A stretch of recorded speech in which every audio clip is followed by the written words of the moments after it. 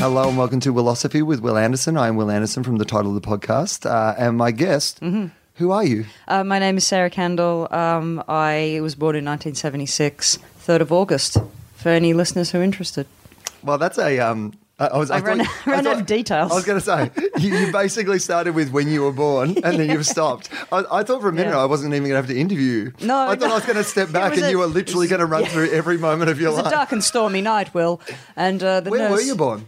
In terms of time? No, where and when? Tell me. Newcastle Hospital, which has now been demolished and is a high-rise apartment. Is that right? By the ocean at 9 o'clock in the morning. Is that right? And you? I don't know what time. I think I was born in the middle of the night. I know it was a 36-hour labour. Do you know how long? Fuck off. That's a lot. That's a lot. How long were your labours with your children? Well, my labour with my daughter was 10 hours, and that was excruciating. 36 hours. I mean, you know, that's a lot. And my son was 5-6 hours. Oh, my daughter, my daughter had busted up the joint pretty bad. She left a path. That's right. I was like, oh, there he is. That's good on you, Viv. She really smashed up the shop on her way out. It was not the road less travelled. No, it is, you know, and it's, because I remember I was talking to a doctor and he said something like, oh, I think that, you know, men shouldn't be in the room when women are giving labour because, and I thought, you sexist bastard, like that is such a revolting thing to say about how men should judge a woman being in labour and bringing life into the planet. And there was a moment when I was in labour and I was on all fours shitting into a cup and I thought, Henry's never going to forget this. This is going to have a knock-on effect in some way. You can't shit. He was holding the cup that I shat in. Yeah. I was just screaming. I was in At least so he's much part pain. of the process, though. Well, they are a little superfluous. So holding a cup is like, oh, well done. Good on you, Henry. You're part of it. You held the shit cup. You totally delivered that child. It was, So did you guys discuss whether, like, was it ever a discussion of him not being there? Because I imagine in this day and age, most people probably are there. It's kind of expected that you will be part of it, right? Yeah, and it is, you know, for all its, you know, for all the awfulness, it's also like the most amazing thing. And pretty much every man I've spoken to has gone, I wouldn't have missed that for the world, like seeing my child come into the world.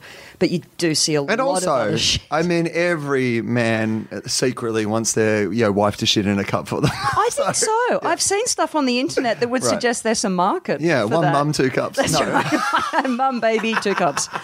Yeah, it was, so... Okay, so that's interesting to me. Let's start with that, because I do actually find that, and seeing we're talking about it, like the idea of like that you two, like, you know, did you plan that you were going to have children? Yeah. Was it a thing that you talked about? Yeah, we sort of went, okay, well, you know, let's try. Let's try for a child, see what happens. And so it was intentional, like it was definitely. And he was so involved and he was so excited to be involved. And I've got to say, pretty much all the men I know have been like that. They actually really, really want to be at every stage of it. I don't... and anyone who isn't, I kind of think how wildly dysfunctional. Did you guys know anything when you decided that you would have kids? Like, because that's the thing that, because I don't have any kids of yet. And I look, and I don't know if I will, but I think about it. Yeah. Like, I know that I'm definitely at that point where I look at other people with children and I constantly put myself in that shoes of like, would I like that? Would I not like that? And how would I be? How do you feel? I don't know. Yeah. Like, from day to day, it changes. Yeah. It genuinely does from day to day. Yeah. But I know that I think of it a lot. Yeah, okay. Like, even the other day, I was just walking down Regent Park, which is nearby here in London. We're in London talking. And it was middle of the day. So Regent Park is pretty much empty, apart from me walking through. And a bunch of, there was like some school groups. And I imagine they were probably girls of about, I'm going to say like 8 or 9. Yeah. I'm guessing, but probably about 8 or 9. Yeah. And they were all doing sports and learning how to play cricket. Yeah, oh my God. Right? Yeah, okay. And it was adorable. Your ovaries popped. It was. Like, I was like, oh, I wish my daughter was learning how to play cricket with all her female friends. Yeah. And then I realised I was lingering and watching with a big way smile. too much for a stranger to be looking at a bunch of like. There was a point where I was like, I'm going to take some photos and send. Oh no, I'm not. No, I'm not going to gaze adoringly at the beautiful girls and take photos. Okay, you know what? I want to talk all about children because I think that's a good place to start. Sure. But people get annoyed if I don't ask if people have a philosophy first, because it may be something that is of interest to the things that we talk about. So let's I'll ask you, do you have one? Is there something that you do have a philosophy? Yeah, I do. I think I've got a couple because when you asked me the question and I just sort of, just ran through a couple in my mind, I've definitely got a work philosophy that, and I think it's come from being a parent.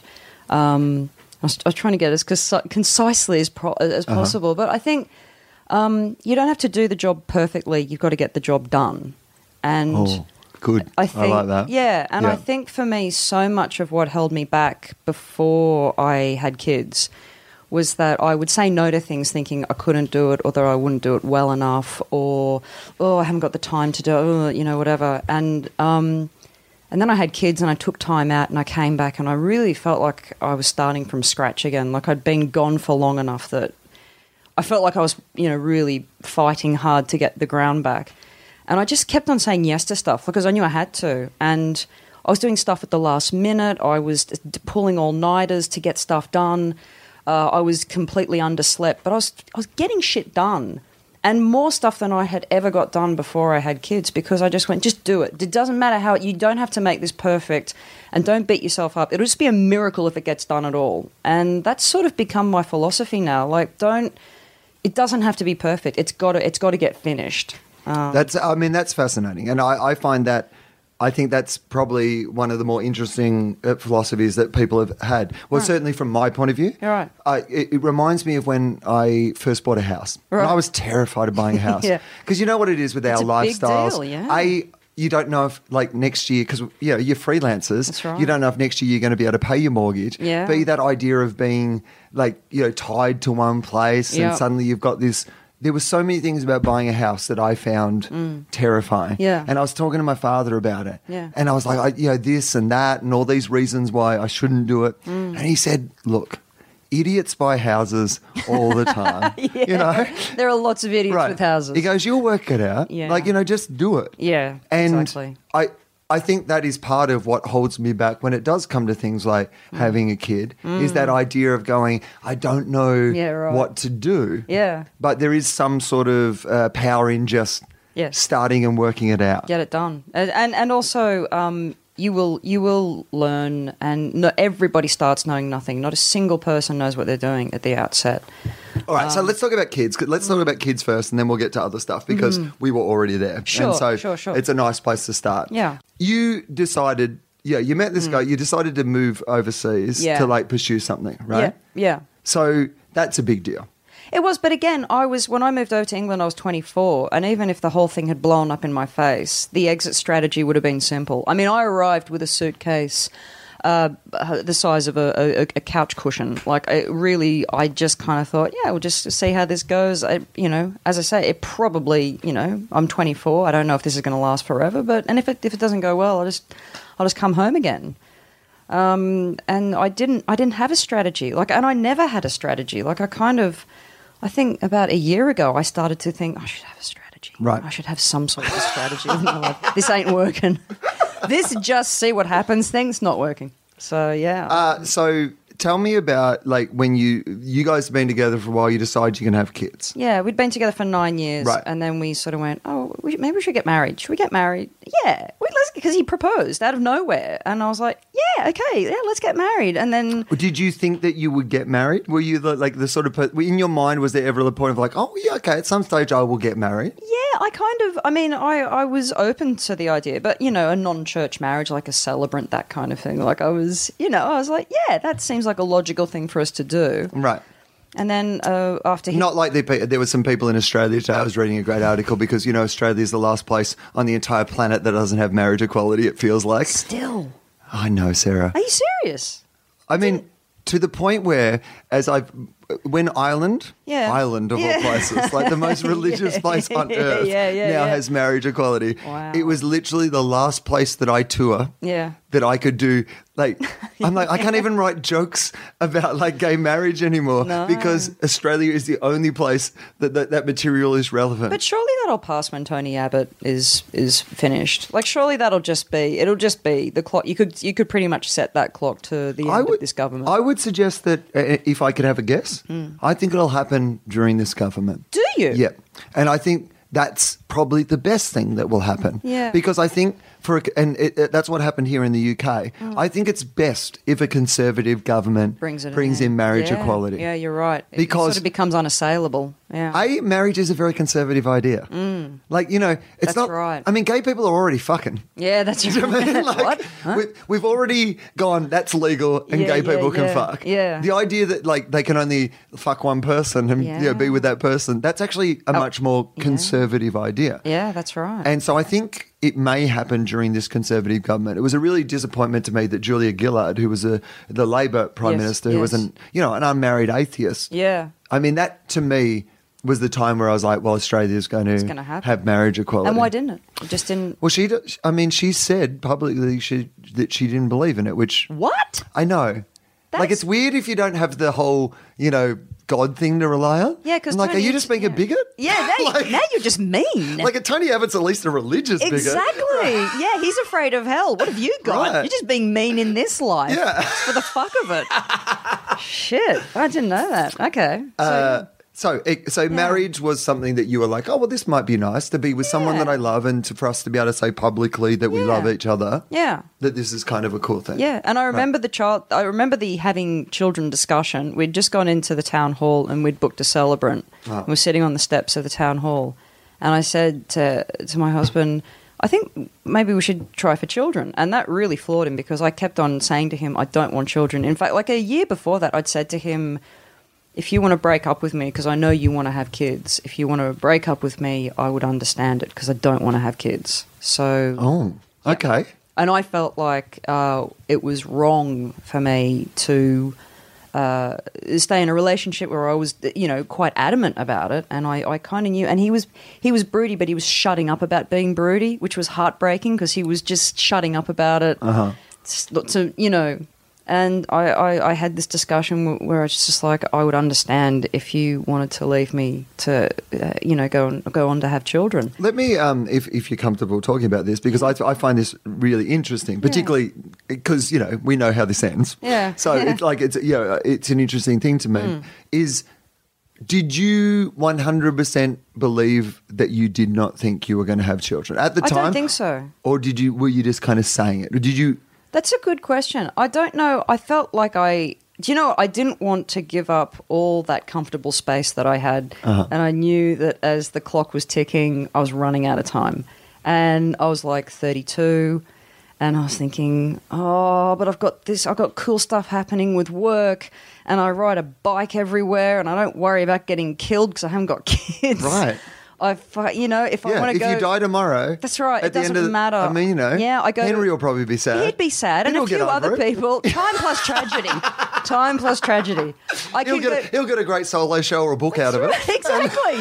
Or someone who wants to have children. Right. Either way. Yeah. You know, I'd go and see, I'd go to IMAX at midnight and watch like Apocalypse Now Redux. All these things you go, I like this. I like this space. So what changed then? So that's interesting to me. Like, because again, I totally understand that. Yeah. I mean, I live an incredibly, in some ways, selfish lifestyle. I feel like you might kind of be like Hugh Grant in About a Boy. I feel like you have this crazy, awesome life. Right. And you're just like, but what's wrong with it? Why would I want to change Why do I want to ruin this? Exactly. And it will be ruined by children. It'll be ruined in a way that you will never be able to fix. Like even us getting together tonight. Yeah, it's a miracle. It's a fucking miracle that I got here. I mean, from your end. Yeah, I was doing nothing. No. I just would have been here watching episodes of The Good Wife or something. Oh, man. I was lying. I was trying to get my son to sleep thinking, Will's probably on stage right now. He's probably strolling through Soho. He's probably dancing to the Cuban beat outside a restaurant. I don't know. It was one of those things where you were like, when I first got a message from you, I thought you were having trouble getting your kids, and I hadn't quite read on it. And my first thought was, oh, she's not going to make it. Yeah. And my thought after that was, oh, well, that's disappointing, but I can go and catch Mad Max again. Exactly. I'll go in 3D. Yeah. Now 3D's so good. Yeah. Yeah. No, I really, and I had real, and I think a lot of women, it's the same. You just have trouble going, but I fought so hard for all this stuff. And did you feel like as a woman, because I think less so for a man. Still, Yeah, in today's absolutely. society. Yeah. You can't avoid the fact that the woman has to carry and give birth. And the truth of it is that even if I do decide to have a child, chances are that I will still pretty much continue doing things as I'm doing them. It's true. You know. But with tons of adorable material about being a dad. Right. People love it when dads talk about being a dad. Mums, not so much. Yeah. Dads. In fact, that's pretty much why I'm thinking of having one. It's a whole new show, Will. I mean, It's a trilogy. I've got to get through the next 10 years, you know? That'll I finance can that only house. talk about my hips so much. This is all about that house you bought, isn't it, Will? This is all about that fucking Off that house. mortgage, Dad. Yeah. Just got to have a new chunk. That's right. That's right. Just got to get someone to shit in a cup so I can tell that story on Letterman. I got to watch some woman disgrace herself. Yeah. Yeah. So what changed? What changed? That's what I want to know. Well, Did you feel like it was a gradual thing? Did you feel like it was an overnight thing? Did you feel like me, you started to look at other people, you know, doing their thing and sort of see yourself in those, you know, shoes? What was your mindset like? Well, I should probably start by saying my husband is like an arch manipulator. He's like three or four steps ahead. And maybe he's not an arch manipulator. Maybe I'm a bit simple, but he's always 3 or 4 steps ahead of me. He's always got my Perfect number. couple. Exactly. He's super bright and I ain't. Sherlock and Watson. And what? And who? Sherlock and what? Yeah. So, I did this like noble speech where I was like, be free, my bird, fly, fly, if you must be free. And, you know, and he said, I don't care. I just want to be with you. And if that means not having kids, I don't give a shit. I love you. Okay. Good answer. Perfect fucking answer. Because then I just relaxed and went, maybe we should have babies. Kids, yeah. That bastard, he fucking had my number from the outset. So, yeah. Did you feel like, when you said that to him, did you feel like had he spoken about that idea that he did want to have kids? No. Did you feel like that was, so it wasn't necessarily like he's always like, let's have kids, and you were like saying no He's or anything? English. Everything is a telepathy act with English people. Interesting. It is just, I mean, you've got to be Nostradamus, you know, you really got to, and he'd never said it explicitly, but I knew, you know, and I could tell. About 6-9 months later, we booked this wedding, and we were sitting on the steps of the town hall, and I said, "Oh, maybe we should just, I don't know, maybe we should just fucking try. You know, it's probably going to take us a while, you know, from what I've been told." And Right. And we got hole in one. Right. We nailed that shit, Will. Just once? Just once. I did it once that month. Pissed on a stick. I was like, you're fucking with me. You have got to be fucking with me. And I was like, no, what? This was meant to be months and months. Right. This is practice. This was just I wasn't even sure. This is the one thing I can nail the first time. Exactly. What about 10,000 hours? No. Has my uterus not read a Malcolm Gladwell book? No, I cannot plan my career. I can't plan anything, and this apparently I can do. So and then you're on rails. The whole thing just unfolds, and you just fucking get through it, you know. Okay, so you talked about that idea of, in relation to your career, about like just starting something and doing it. Yeah. So you find out you're pregnant. What happens then? Do you guys start to, like, is there a panic? Is there a sort of, we need to learn? Like, do you start to do some research? Do you start to talk to, like, your mother or your family or friends who have kids? Or, like, how does that start? Like, I mean... I sort of didn't believe it at first. I just kind of, they say the first 3 months you kind of, you don't tell anyone. You're not really meant to, So you remain stum about the whole thing, and you're very stoical. I mean, I was certainly very stoical about it, and kind of thought, well, you know, if there's something wrong, then right. And by the way, I mean, I think this is something that isn't talked about enough, and probably I'm the last person who needs to be the expert on this, but I've had some friends who've, lost, in that, like, I mean, they say almost a third of like pregnancies in that, and I think it's one of those things that almost it because people don't talk about it. When people go through it, they feel really, really alone. That's like right. they've done something wrong, or there's something. And there are all these different degrees of. We just kind of talk about this kind of, there's a miscarriage. There are all these different types. Right. Some people just have it's just like the first couple of weeks, and then for other people it's like 10 weeks. And it's you have a heavy period one day, and and then you're not pregnant, and then other people it's like, well, this was almost like a baby. Yeah, they have to go to hospital and have it. So there are all these different gradations, and I just kind of thought, well, whatever happens, and then I kind of you go for your 3-month scan, and then after that you wait for your 20-week scan. And still, and because it was my first child, I wasn't showing at all. I got to like 16 weeks and I just wasn't showing. I just didn't feel like it was happening. I didn't have morning sickness. It didn't feel like it was. You hadn't stopped smoking or taking heroin? Oh, the crack was good. Good crack in 2010, Will. I wasn't going to kick that. I mean, in the UK. Oh, my God, yeah. And cheap. They're very cheap. I mean, I had to do some pretty bad stuff to get it. But I was pregnant, so you can't get pregnant twice. Right, Will? Right. Yeah. So, and then at the 20-week scan, that's when they show you the baby. Well, no, you see the baby in the 12-week scan, but it's just beyond being a zygote. It just looks like a tadpole. And then at the 20-week scan, there's arms and legs and a nose, and it's fucking moving. Did you know what sex your baby was? I did. I wanted to know because I was having real trouble bonding with the idea that there was even a thing inside me. Like I didn't. And I was like, I really need to know what this is because I need to start talking about he or she and, attaching feelings to that. And then I saw her on the scan, and she was there, and she was, I couldn't feel it, but she was turning and turning and turning and turning. And they said, oh, you're going to have your hands full with this one. She's a live wire. And she has been. She totally has been. Right.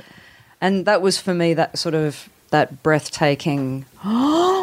Yeah, right. Oh, my God. That really cracked me wide open. That for me was. And up until then, I'd kind of thought, I'm a damaged human. I don't feel anything. I don't feel maternal. I'm not excited. I don't even think it's happening. I think there's been some weird mix-up and it's not happening. And then that all just sort of crystallized. And then the panic set in after that. What if I can't do this? What if I'm a terrible mother? And you just go through everything. How the panic's interesting to me because, of course, the panic comes. And the panic comes in regard to everything, I think, at some stage. And you know this as a performer putting together like a show or putting together a project. Yeah. There's always a point where, much like... And I'm not really trying to directly compare these two things, but there's always a point where there's the excitement of the idea of like, I could write a show and take it to this festival. That seems like a really good thing. And then you actually sign up and you're like, oh God, have I locked this in? We've actually said that this is going to be a show. And then you're like, oh no, now we're like 6 months out and we've locked in the venue and we've got the posters printed. Tickets are sold. Right. Yeah. This is like, and now you panic. Yeah, that's right. So what was Henry like and what were you like? Were you kind of on the same page with those things? Did you feel like he was really cool? He was he's a very calm guy. He's very British. He's just a very calm, I don't know why I said that like all British people are calm. They've got some psychos in this country, but he is. He's calm. Right. But keep calm and have a baby. Calm and, it's your thing, right? Keep calm and shit in a cup. Yeah. That's as they say. Yeah, he sold T-shirts. He's actually got them on the website. Yeah. Not that many. A real specific demographic. That's right. When you see another guy in one of those T-shirts, you're like, yeah, I hear you. Oh, yeah. I've been there too, Tiger. Yeah, that's right. So, yeah, he was fun. That's interesting to me, even the dynamic between the two of you. Did you think about at any stage having your children in Australia? Were you always I did. I mean, I kind of, although because I was sort of, kind of locked in here and that I had the midwife appointments and we sort of seemed to be, locked into on the schedule here. And I had no idea what it was going to be like. And my parents were going to be coming over for the birth and all that sort of stuff. But I didn't. Henry planned. Henry went out and bought books. Like there are all these books, and what to expect when you're expecting, and all these. And they do. They just take you through it. They go, here are the things you need to take to hospital. Here are the things you must have set up before you bring a child home to your house. Uh-huh. It's all there. You don't have to intuit it. But that's interesting to me, and I guess that's what I was. In some ways, that's what I was asking. He did the boy thing of what do we do? How do we fix this? What do I have to do in order to fix this? Yeah. Whereas mine was a far more abstract kind of, the world is full of monsters. How do I protect a child? Whereas he was like, how do I assemble a cot? Like that's and that's how do I protect the the electrical sockets from a baby? Exactly. So he had the can do. I put my workman's hat on, which is great because it means that at least one human is functioning. Which is vital. And then we just, and then you've got the next 20 weeks where you sort of stumble through it. You start getting fat, you get uncomfortable, you get sore, you get constipated. It's just really and the child's just getting bigger and bigger. And there is that horrible moment when you just go, oh, shit, it's got to come out. It's got to come out. Yeah.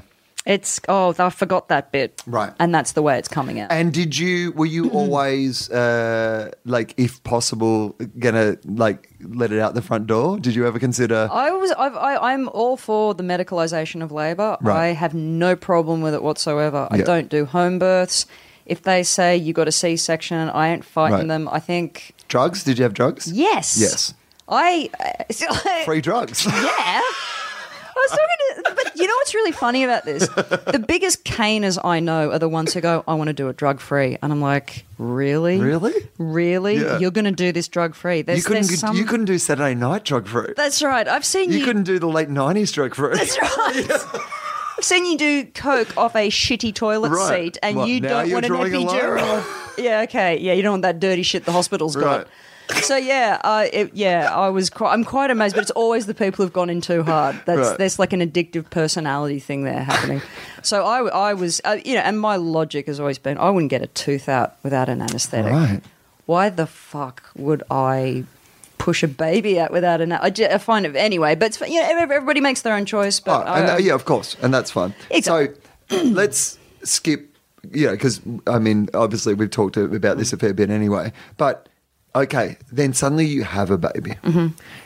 Now, this is to me when it gets really terrifying, right? Yeah. Because did you guys have from the start some sort of philosophy of this is how we're going to try to raise this child? Because I imagine one of the toughest things has got to be, and maybe I'm wrong, I'm speculating, but it's got to be tough on you two have been each other. Yeah. Right? Yeah. Yeah. And then suddenly there's this other that essentially that is kind of something you've created together, but it's something you've created together that's main mission in life, I imagine, for at least the first bit, is to tear the two of you apart. Yeah, totally. And the demands don't seem to get any less. The demands are different with each stage, but it is just as full on at every stage. I'm just as tired looking after my daughter at 5 as I was when she was at 1. Right. But it's a different type of tiredness.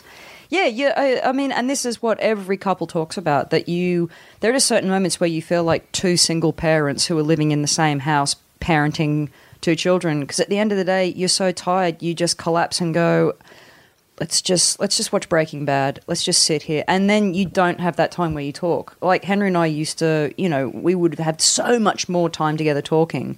Whereas now this is just a full-on physical task that we get through every day. And when they're asleep, we're like, box set.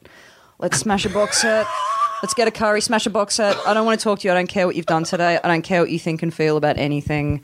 I want to switch off and just watch a great HBO series. Do you have certain philosophies by which you raise your children? Do you have I do, and again, this is just something that's kind of developed on the go. I didn't start out. I think I might have started with some pretty big ideas, like I can't believe that child's on an iPad in a restaurant. I mean, they should be engaging the child. Whereas now, no, my kids, they're on the iPads, right? Because it shuts them up, right?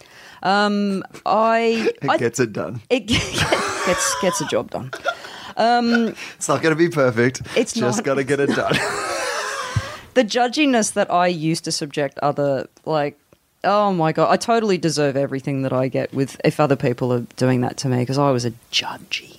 I was like, that child is out of control. I mean, I do have that theory that's why, because I think when people have children, they then want you to have children. And I think most of it's because they join can us see in how hell. much. Yeah, right. Come we join see us. how you're judging us. Yeah. You get some of this. You do a better job. It's why your parents want you to have children. It's true. So they can see. Yeah, how good a job they did. Right. Every time you go, wow, you didn't beat the shit out of me all the time when I was being a prick. Right. Thank you so much.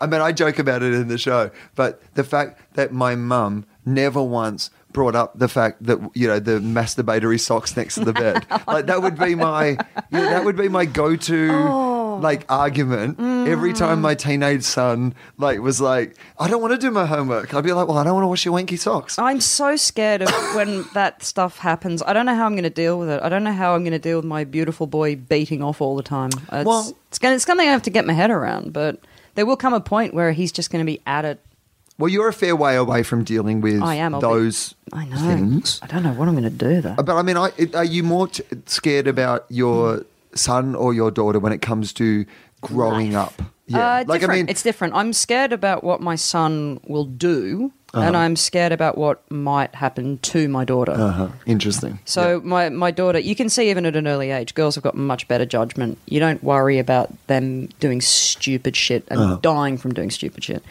But you do worry about, the monsters out there. There are monsters out there, and, so my concerns are totally different. Whereas with my son, I'm like, please don't drink. Don't be the monster. Yeah, but don't drink drive. Don't do those stupid things that boys do, and and I know girls do it too. And how do you balance that then? And I mean, again, this is a long way from you having to deal with this. Yeah, I don't know. But, I haven't got there yet. Okay, but here's I guess what I'm asking you is more a theoretical question, because I bet that some of the more fun and life-changing and interesting experiences that you've had in your life. Yeah, it's true. I mean, in my life, have danger in them as well. Right. Yeah, I mean, I I remember I was in like one of the genuinely, like, with the perspective I have on my life. Yeah. I once did DMT, the drug DMT, with some strangers in Dallas, Texas, like in the middle of the day, and had one of the most life-changing experiences I've ever had in my life. Yeah. But if my parents and if my kid did that, like, I would be but yet that's been something that's, has made me. Yeah. So how do you balance that idea of going, let them have a life that is interesting and go and do those crazy things that'll make great anecdotes, and you'll cherish those moments. And we've all got those, all through your life. There's always that kind of, that was a really dangerous thing that happened, or I was in and I learnt something, and my mum just kind of said, you know what, it's luck. You just hope that your kid doesn't get unlucky. You hope that your kid doesn't take the drug that is laced with arsenic. You hope that your kid doesn't stumble out and get knifed by some schizophrenic guy. Like, you know what I mean? Right. You've just got to just cross everything and hope. And that there is part of, and that is the most terrifying part of being a parent, is that at some point you have to give your child over to the universe and go, I can't. I mean, when they're small, I can step in and I can do everything to protect them, but at some point I have to give them over to life and just, that's. I get the sleeplessness, I get the anxiety, and when my mum's all through my life, when my mum's kind of gone, you're not eating enough, you look tight, you're not, and I've always gone, oh, Mum, and now I get it. I'm like, that's just it's a control, it's love, it's I'm worried about you, and I can't do anything, I can't physically protect you from the stuff out there. So yeah, and I don't know how I'm going to deal with that. I don't think I'm going to. Did it change the relationship that you have with your parents?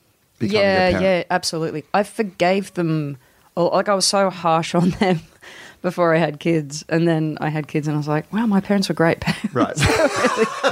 I was such a loved, adored and encouraged, and they were a couple of bad moments, and when you suddenly go, wow, I could maybe count them on one hand, and that's extraordinary. So it really made me realise that I'd been incredibly fortunate. And that's the other thing, like when you have a baby, you're like, that's the thing that kind of kills you a little bit, is that there are people who have babies who are terrible with them, and they are so vulnerable. They are so totally vulnerable, and it's just luck. You're just lucky to be born to people who love you and want to make your life good. Or at least even are in a position in their life where they can take care of you. Exactly. Because I'm sure that there are plenty of people who are born into families who love them but are not in a position in their life where they are capable of supporting them or raising them or giving them opportunity in life. Yeah, and we got lucky. Like, you just kind of, you realise that was just sheer luck that I got born to people who were just really pleased to see me. So your daughter is your eldest, right? And she's 5? She's 5, yeah. So school? Yes. Yeah. And do you guys have an attitude to, like, what sort of education you would like your children to have? Like, do you have an attitude of, like, public and private school? Do you have an attitude of, like, do you want, your kids to be educated in a certain sort of way? Is that something that you think about or you're passionate about? I'm not passionate about it. I think the point where I get passionate about it is high school age. In primary school age, you kind of go, whether they do it now or in a year or 2 years, most of them end up being able to count and spell. Right. Like, they get there in the end. The thing where I think it starts to become quite a different... I think high school is a really defining time.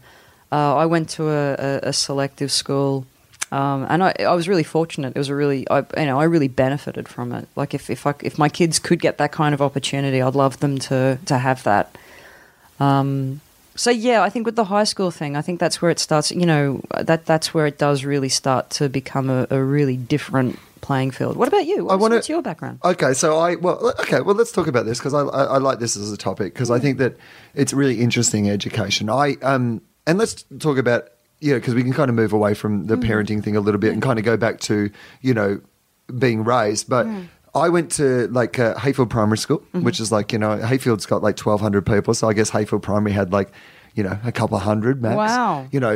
There was two schools. There was the Catholic school, St. Michael's, I think it was. And they were like, there was a fence between the two schools. Okay. So basically, there was the balls would go over the, right. So it was that sort of close. And so I was at Hayfield Primary until I was so I did until grade 5 there. Yeah. And then I went to school in Sale, which had like 12,000 people. And I went to a private school in Sale. Yeah. So St. Anne's and Gippsland Grammar School, Stags. Stags, nice, yeah. So I was on a scholarship. I had a part scholarship to the grammar school there. And then I kind of did my high school education there. So okay. Is there still a RAF base? That's right. That's where my parents met. My mum was a RAF brat. Is that right? Yeah, my grandfather was in the RAF. And well, the RAF base outside Sale is still there, and it's still basically their main. I mean, when I was growing up there was two main businesses. I think Sale used to be about 20,000 people, but Esso, the oil company, was there. Yeah. And that was back in the days when, the business needed to be near where the rigs were. Yeah, and then modern days, now it's in Melbourne and, you don't need to actually be there. And so half the town just moved away one day. Yeah, right. When Esso kind of moved, to Melbourne. Isn't that amazing? So, but yeah, the RAF's still there. That's still kind of one of the bigger industries there. So that's where I grew up. And I went to school in Sale. So what about you? Was it Newcastle? Is that where you went to school originally? Yeah, I did. I went... So what did your parents do in Newcastle? Tell me a little bit about what life was like for you as a little person. My dad's a dentist. Interesting. Now, that's one of the highest stress professions on every list that ever comes out. In fact, I think...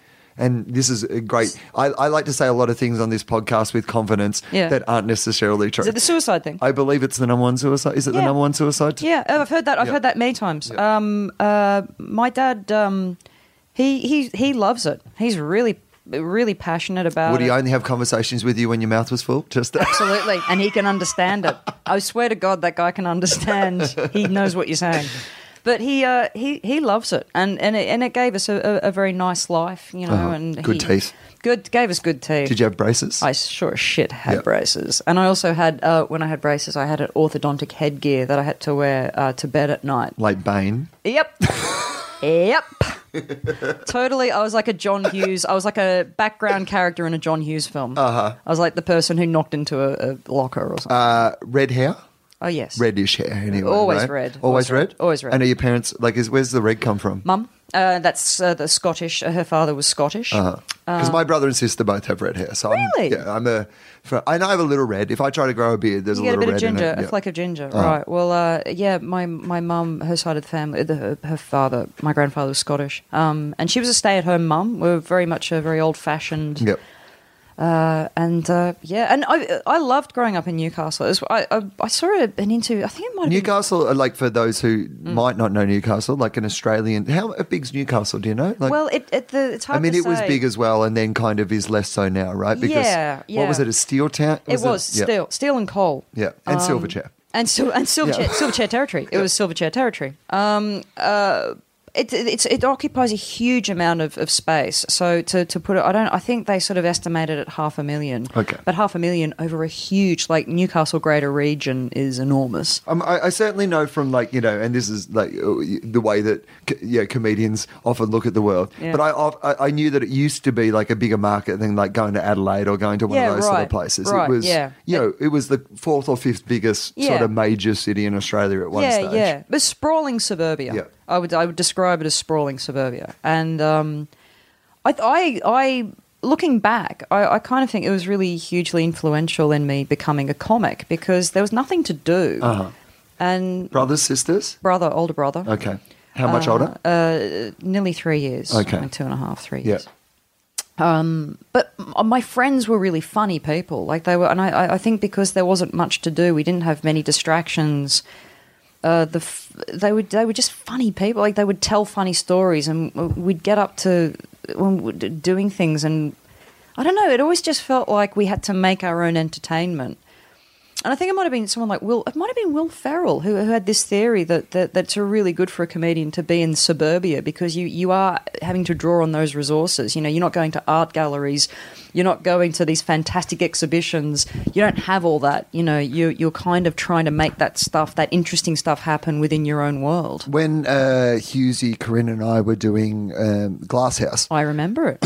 The thing that we all talked about, because we were all country kids. Yeah, I mean, right. Hughesy's from Warrnambool, so I guess Warrnamble's a bit similar to Newcastle in sort of size, and like a bit country town / city. Yeah. But yeah, Corinne's from Corryong and I'm, from Hayfield. Yeah. And that idea that so much of your day and time was spent having to amuse yourself. That's right. And come up with the things that were, and tell stories and embellish stories to make them funnier, because there was nothing else happening. So talk to me then about juxtaposing that between, giving your kid the iPad and like distracting them experience. Yeah. How do you as a parent like go to kind of demand that your kids be bored enough to be creative?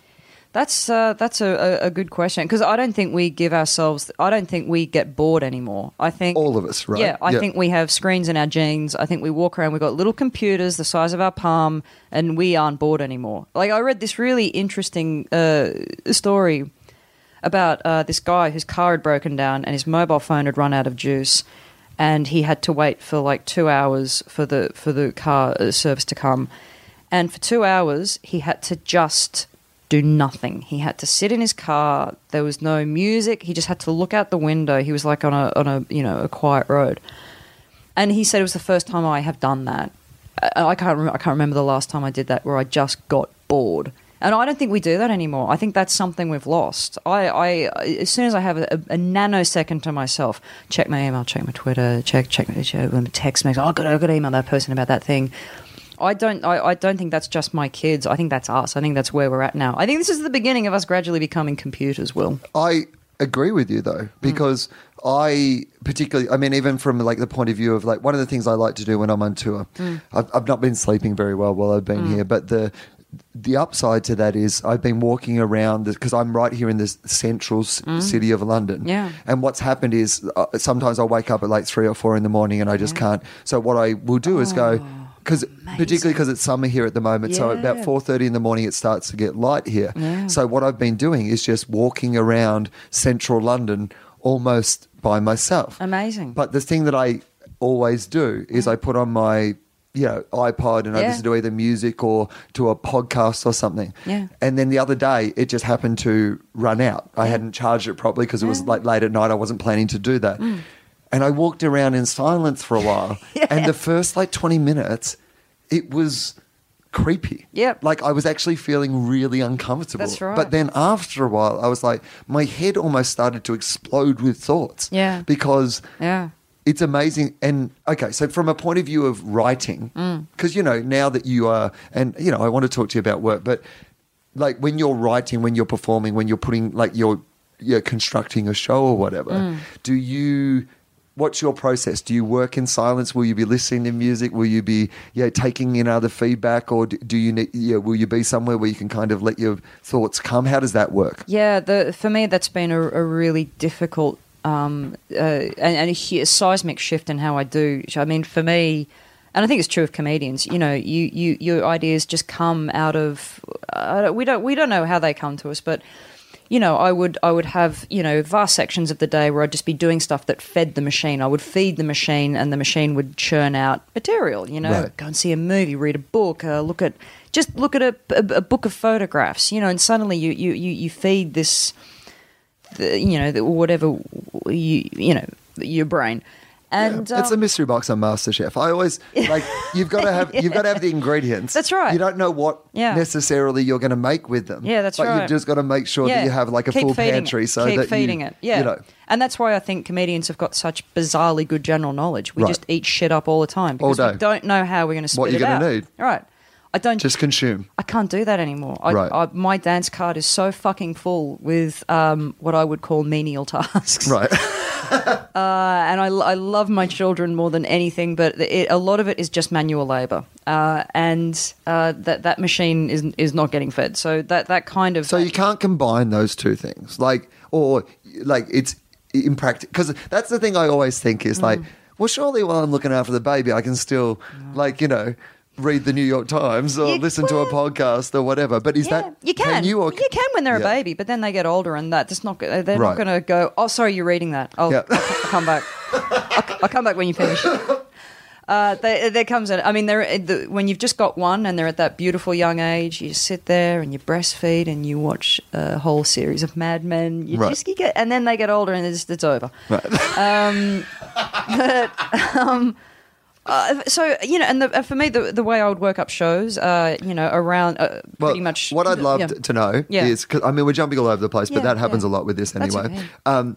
Talk to me about how you put together shows before you had a child and now talk to, or vice versa. Tell me how you do it now and then tell me how you did, but tell me the difference. That's what I want to know. The way I would do it in the olden days, the way my year would go is I would do Edinburgh in August, and then around October, November, you start getting those grumblings of, I should start working up new stuff.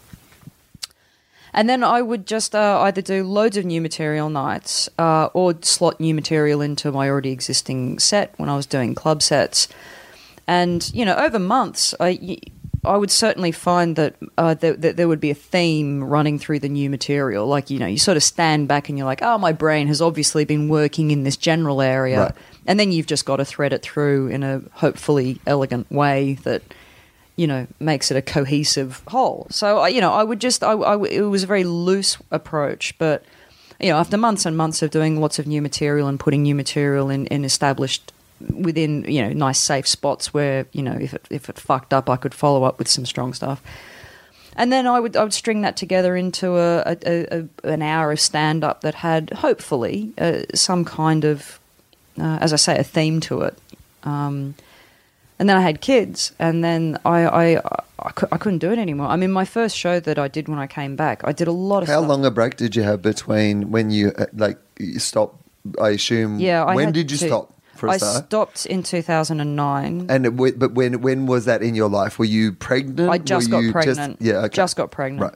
Right. And then And at that point, just to give some context to people, I mean, things were going pretty well, right? Yeah, they were. Yeah, they were. And it just didn't occur to me that that this would be a difficult thing. It didn't occur. I mean, I'd heard other women complain about it, but I just thought they had to fucking grow a set. Right. It's just amazing, the hubris. Where you're like, well, these other women seem to think it's a problem, but I'm sure. I'm sure we'll muddle through. Man, I'm going to have my baby in the Pleasance bar. That's right. The kid's going to be flying by the end of the week. Yeah, that's right. I just had all these ideas. Anyway, and then the first show that I did when I came back in 2012. So 3 years? Yeah, 3 years. 3 years. Yeah. So when you took that long off, because I just want to walk through this, because you were at a point in your life where I think probably hopefully you were enjoying your work. Were you enjoying your work? I was enjoying it. You were certainly it was going well for you. Yeah. How important was comedy to you as a person? Because the idea of stepping away from it for that period of time is something that, I mean, even hearing that, I don't know why, but I still have a reaction that it confronts me. Yeah. Like the idea, sometimes if I go 3 weeks, I'm like, I don't know how to do this anymore. Yeah, the idea of going 3 years, I'd be like, maybe I don't do comedy anymore. Did you ever think in that point, I'm not going to go back to it? Yes. I did. I totally did. And I felt I had changed so profoundly. I didn't know how to be that person I had been. All of my material felt like a different human. I felt like I was doing another person's set. Right. And I didn't know how to come up with new material because I felt really different. And I didn't know what the way forward was.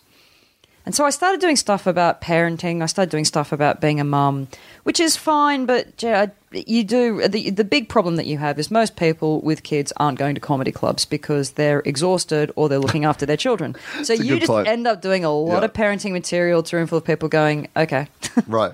Right. That sounds... You've pretty much convinced us not to have kids. Yeah, Well done. right. That sounds fucking awful. It sounds terrible. Do you have anything else to say? So I sort of had this conundrum of... Why are you here?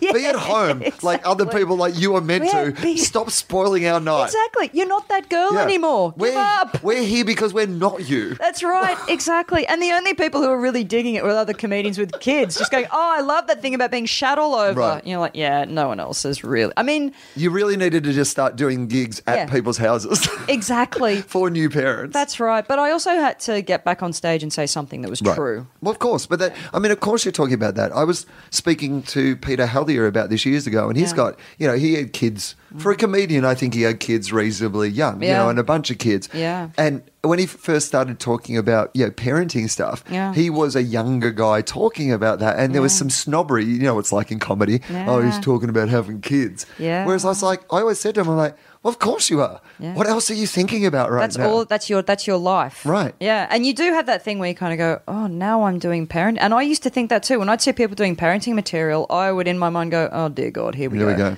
Here we go. Better make this interesting.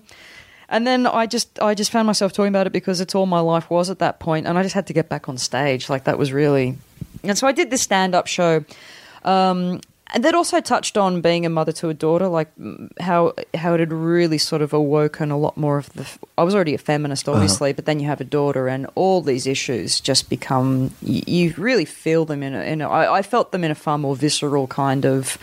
Holy shit, this is really serious. This isn't just, oh, it's unfair, that's fucked. You're actually like, no, this is like the world that my daughter inhabits and she deserves better than this. Is that because okay, so rather than me speculate, please tell me, how did you feel? And I don't want to get bogged down in women in comedy, but we have to acknowledge that when I speak about this idea of I'm on stage tonight doing a whole chunk about, women getting paid less than men and blah, blah, blah. But I also work in an industry that if you look at it externally is one of the most, biased. I work in a job where female people who do my job are often asked, are they even capable of doing the job? Are women funny? Now, I don't want to get bogged down in that, but did you feel that being a female performer previously to, were you aware of the fact that, as a woman, I'm in a career that, is a difficult or more difficult place to be a woman? And this was the hubris of youth, I kind of knew that, but I thought, I'm just going to work super hard and be the best that I can be, and I'll change that. Right. And then you start hitting these weird phantom obstacles and you can't figure out, why do I keep hitting these obstacles? And I'm not getting any younger. And hang on a fucking second. Hang on. This never had anything to do with how hard I work. Right. This had nothing to do with how good I am. So I think... and I it's something Were you a person who was, because you said it changed a bit when you had a daughter, but were you... Because you're a smart person and you've always been a smart person. I've known you since, when you started doing comedy. Yeah, and you were always a person who I felt was, aware of the world and educated and political aware. Did you have what you would consider a feminist streak before that? Had you read about it? Were you aware of that sort of struggle? I did. I was very aware of it. But again, I thought that there was some weird exception where I was just going to be... I've always had this thing throughout my life that no matter what the obstacle is, I've always felt that if I work hard enough, that I can get over it. That you just got to work super hard. And then when those obstacles are so bizarrely insurmountable, that's when you go, oh, shit. And I think just enough time had gone by and where I suddenly went, no, this does apply to me. I'm not going to be the super special person who gets around this just by being really good. All those other women who have been overlooked are also really fucking good. Yeah. It was never about us not working hard enough. And that's kind of, I think, the illusion. That's the dangling carrot. Well, if you were just a little bit better, then this whole problem wouldn't exist. And then you are the best that you can possibly be, and it's still not enough. And that's a great trigger privilege in general. Exactly. Is that? Yeah. And it's the great thing that Rupert Murdoch can convince through his newspapers that the reason that you don't have enough money is because of refugees coming from another country to take your job, rather than the fact that his news organisation was the biggest tax cheat in Australia. That's right. You know, that's the reason you don't have the money. That's right. I mean, that's right. It's so displacement. It happens on all levels of society. Yeah. Privilege always tries to reinforce its own privilege. That's right. So yeah. that's interesting to me. So how do you feel like the world is now? Because it's obviously, you know, some people are calling it, you know, this current like phase, the third wave of feminism, if you want to put a label on it or whatever. But it does feel to me that at the moment, the idea of feminism is top of mind a bit again. Yeah. Like, is that a fair thing to say? How do you feel about that? I think so. I mean, the thing that and I think things are getting better. Like even just looking at the Edinburgh Fringe, how far it's come since I first did it in 2001. It's the difference has been amazing, and it is getting better. There are so many more female performers, and they're all fucking good. They're really fucking good. Whole new batch coming through, more and more each year. What about the idea of role models? This is interesting to me because here's the thing. Like, I grew up on a farm, and this is sometimes when you talk about privilege, like particularly as a white man, like sometimes I feel like there's people in the audience going, well, I worked hard, and by you saying that, you know, because I'm a white man, I'm privileged, it devalues the work that I've done, or those sort of things. Yeah. Now, I mean, I grew up on a dairy farm, you know, on a road that's named after my grandfather, you know. Yeah, right. Dad lives on that road still. My brother's a farmer on that road. No one gave me a free ride, and I've worked hard for it all and all that sort of thing. Yeah.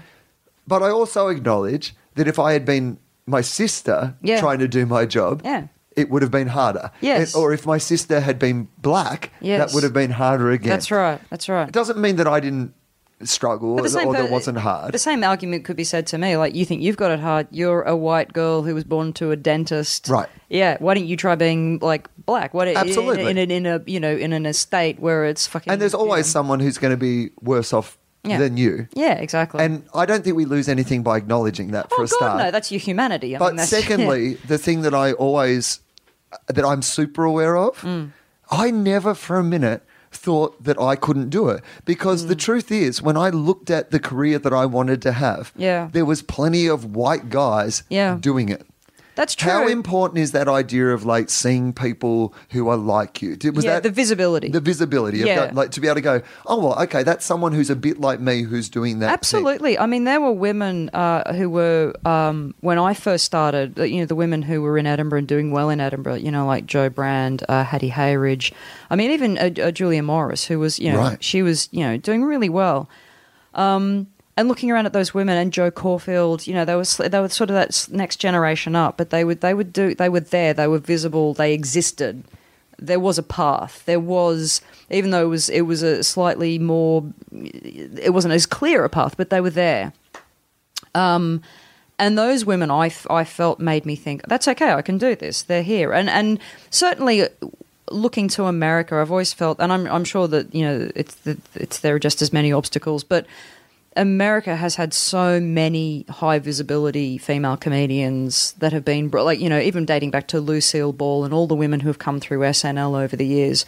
Like, Joan Rivers, all those guys. But at the same time, like, despite all that, you look at the 11 major talk shows that are on television, and they're all hosted by men. Yeah, that's mostly white men. That's right. That's right. And the writers' rooms are exactly. I know. I mean, the Daily Show, which is one of the best shows on television, and this is not to insult, but like, look at the writers on the end of that. That's right. Yeah. Like, you know, like 9 out of 10. That's what I'm saying. Yeah, exactly. I mean, I know that they've got their own problems. Right. But on the other hand, I could see, you know, like even, because I would watch old episodes of SNL, like I loved it, and seeing people like Gilda Radner and Jane Curtin, and, you know, they were there. You know, they weren't. What about Australia? Was there, like, when you started in Australia? Was, for me, like the women on Fast Forward. I used to watch Fast Forward. I was in high school and I loved it. I totally loved it. And the women on Fast Forward and the women who, some of them did Big Girls Blouse after that, and that's the Kath and Kim team, and Mark Downey, who, all those women, they were so funny. They were the strongest. Jane Turner, Gina Riley, all those guys. They were the strongest performers on the show. They were so funny. And the characters were more memorable. And all people I'd like to have on the podcast, if any of you are listening. But they were totally my heroes. Like that's what sort of aroused my interest in comedy in the first place, because I loved those shows. I loved what they were doing.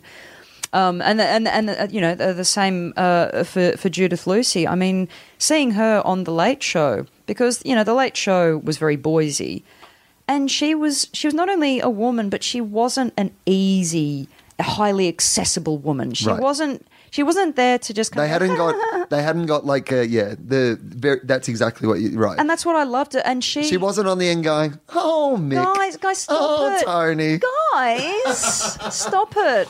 So and she was the one that me and all my friends loved and identified with, because she was sarcastic. Yep. She kind of didn't get into but she was there, but not. She wasn't a negative presence, but she was just her own little sphere in this, and she somehow thrived. She's done the show before, and people know how much I admire Jude, but the more I talk about her and the more I think about like what I know now and think about her, particularly because for what people don't know about Jude, like Jude came into that show, like they were a pre-existing established group of people. Well, they'd done D-Gen before that. Right. Yeah. And radio together and all these things. And then Judith Lucy, who at the time wouldn't have, and she would have been like 23, 24, something. Shut up. I mean, she wasn't old. No. Like, 23. I guess. Like, I'm guessing, but like not, anyway, mid-20s tops. Yeah. Right. Yeah. And she was a revelation. And also for girls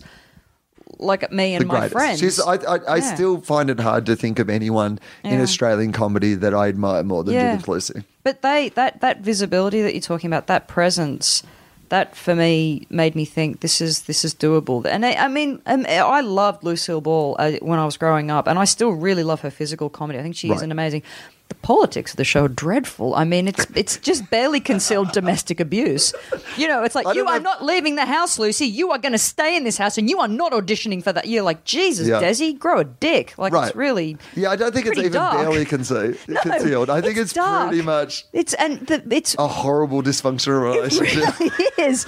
It's this weird sitcom that is abusive. It's an abusive sitcom, but she for me was this. She was so funny, and she was also so ageless. Like when she did things like Here's Lucy, she would have been easily over 60, and she was still doing that kind of daffy physical comedy and doing it really well. So that really aroused my interest in comedy and the idea that this wasn't just a male domain. So when did you start like dabbling in comedy? Was that university? That'd be about when I met you. Yeah. So you were at Sydney University? That's right, Sydney Uni. Yeah. And what was the first thing you did? Was it like a comedy competition? Yeah. 5 Minute Noodles. Yep. Hosted by Adam Spencer. And was Tom Gleeson around at that area as well? I think he did the semester before me. I wasn't in the same competition. He did a character called Malcolm, and Malcolm was a mature age student. And he tore it a new one. He had such a good gig. He came out and did this big thing about being a mature age student. It was terrific. It was really funny. Really funny. And so what were you studying when you... Arts. I was just a basic arts degree. We say study in the most general... Well, I mean, it's a good... Word. Arts is a perfect starter course for comedians. For something. Again, it's just a general sort of like... I don't know what I'm doing. I'm here. Yeah, exactly. Do you have an open mic competition of some kind? I haven't taken a year off, but I kind of have. Yeah. So I've taken a year off with some debts. Yeah, exactly.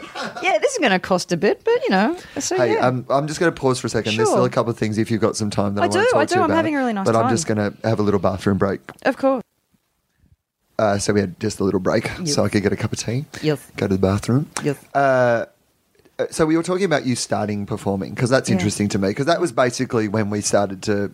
I mean, this is interesting to me because we briefly knew each other when you first started doing comedy and stuff, but then I guess you moved overseas, and since then, like, it's one of those weird relationships where this is the longest conversation we've probably had in 15 years. That's true. I supported you at the...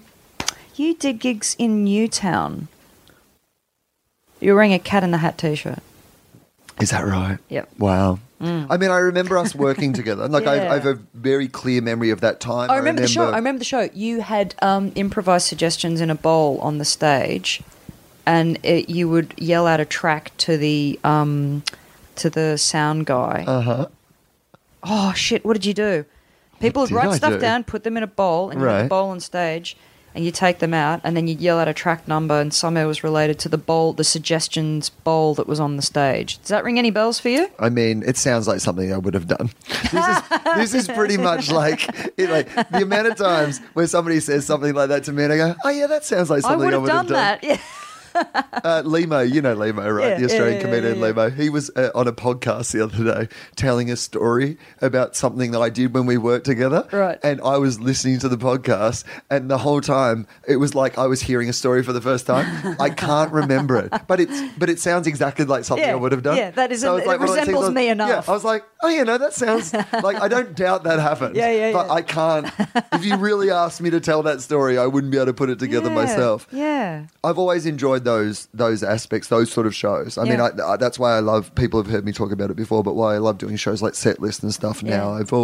They've always been those moments where you're creating something, or you're doing something, or there's something unexpected on stage. But so you start doing comedy. Tell me what you felt the Australian comedy scene was like at that time. What were your impressions? Did you feel like it was a job? Because I guess when I talk to new comedians now, I mean, this is my 20th year. I've been doing it 20 years this year, and I often talk to younger people about the idea that when I started, it really was still running away to join the circus. Yes, definitely. Like, there were certainly some shows on TV, like your Fast Forwards or like your Late Shows and those sort of things. Yeah. But the idea that you could be a professional stand-up comedian was still something only a handful of people in the whole country would do. That's right. I think that's very true. And there was a real something that I noticed, and I think Tom Gleeson, he pointed it out, that in Melbourne, you had a bit more of that culture because you'd had the comedy festivals, the international comedy festivals. And the Last Laugh and a few of those places. You had some really well-established stand-up venues, and there was just a bit more of a comedy culture that you benefited from the internationals coming in, even to the point where,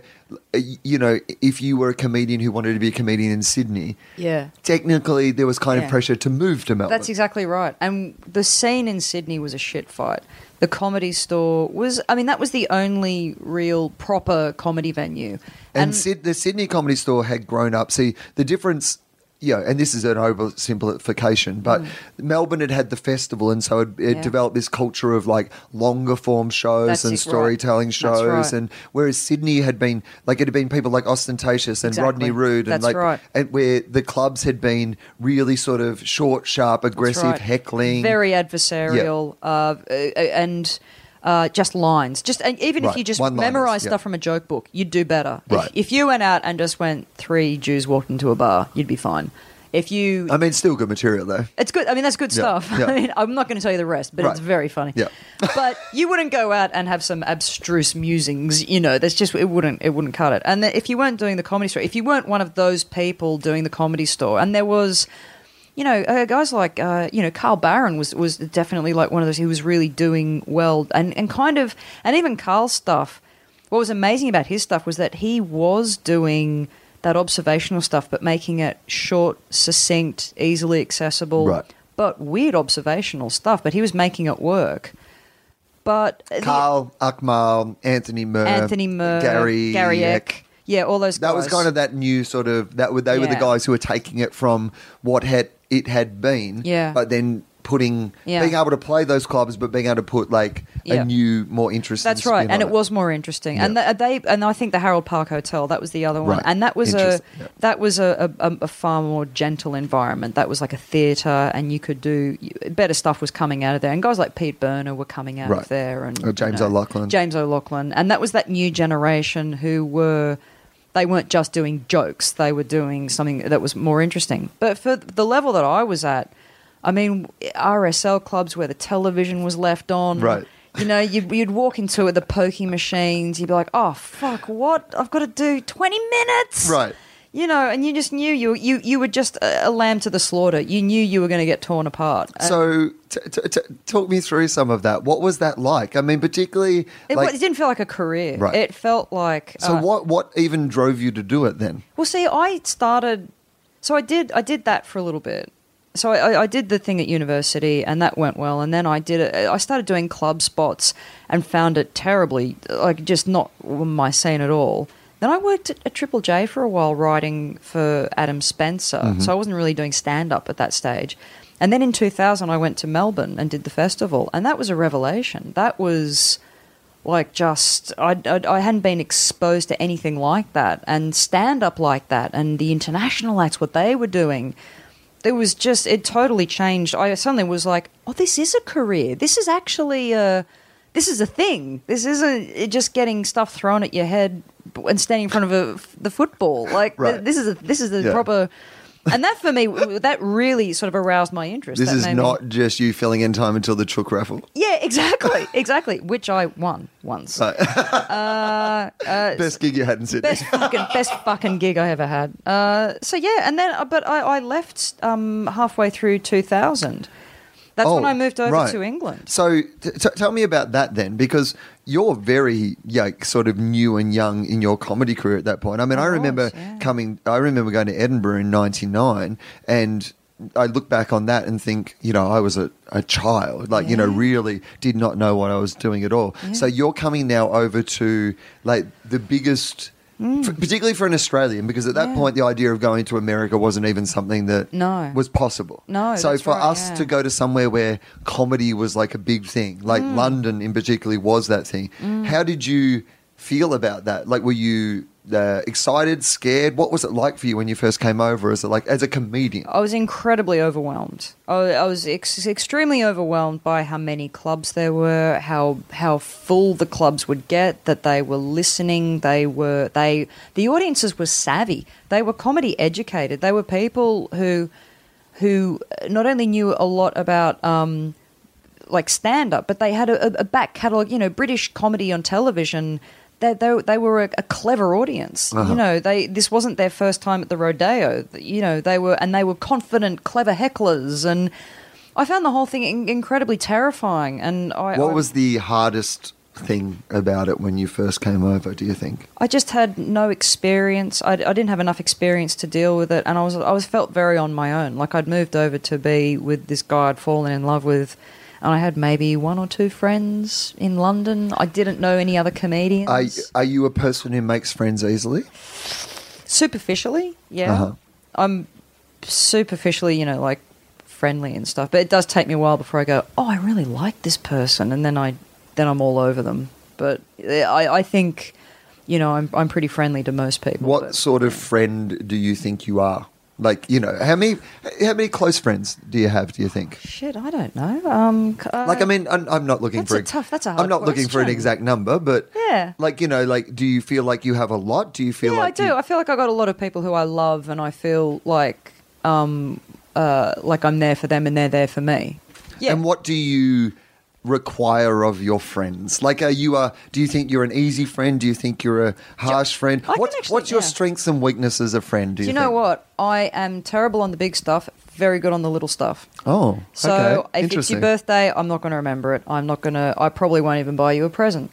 But I'll help you move house. I'll bring the car around and I'll help you move house, and I'll lug shit up and down a flight of stairs to help you move. And, you know, that's no problem. But I won't get your birthday present. I won't even phone you on the day. Okay, that's good. Yeah. I'm the opposite. If you've got a crisis, come to me, but don't ask me to fucking lug shit up your stairs. Yeah. I'll help you hire someone to do that. Yeah, I'll change your tyre for you. I'll get you an RACV membership, but I will not. It's not the same. It's not the same as doing it yourself, but go on. I'll help you through your emotional breakdown, but not your car breakdown. Yeah, right. Yeah, so I think... What do you think that people... what do you need from your friends? What is it that you... I like honesty. I find, and that's something that does become more and more, I just haven't got time. I don't have enough spare time as it is, and if that time is filled with bullshit, then I've got to write it off. That's the other thing that happens when you have children, Will. You do write off the people that it was a bit marginal, you weren't quite sure, but you still went out occasionally. Out they go. You don't see them anymore. That's interesting in itself. Like, I find that, I think touring does a bit of that as well. Like being away from home. Yeah, of course. I suddenly realise I'm like, oh yeah, I just kind of lost track with some people. That's right, yeah. I'm interested in that from an honesty point of view. What is your bullshit? What's your main bullshit? Like, what is the thing that you need to be called on? Like, if you're honest with yourself, what is it that, that you need to be checked on? I'm self-pitying. The self-pity thing. And like in a work sense, in a life sense, all of those things? All of those things. And I am waiting. And how does that kind of manifest itself? Mountains out of molehills. Like, I catastrophize. My husband would be perfectly equipped to answer this. I catastrophize, and then I place the onus on the listener to make me feel better. Right. So I will catastrophize, talk about how dreadful it is, and the whole time I'm fishing for them to go, that's not true, Sarah, you're doing really well. Like, it's... And I think it's excruciating when I actually think about it, because there's nothing subtle about it. But there is that kind of, for fuck's sakes, would you stop complaining? It is not the end of the world. A bad thing happened, all right? Bad things happen in this life. This is not a big bad thing. And I think... Who do you trust to call you on that sort of stuff? Is there one person in particular, or is there a bunch of people? Or my husband is pretty...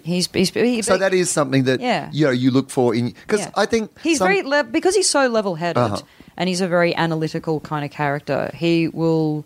And I know if something was a big problem, he'd go, this is a big problem, we need to worry about this.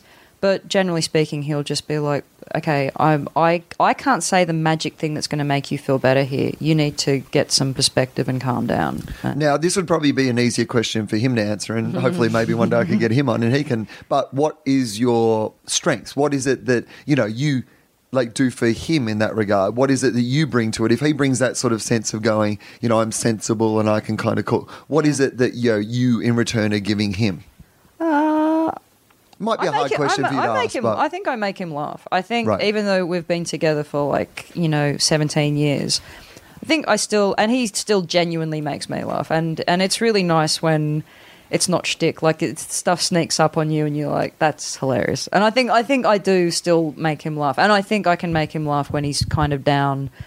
I'm good at, making fun stuff in the middle of the day. Like, let's just make a fun thing happen now. That's...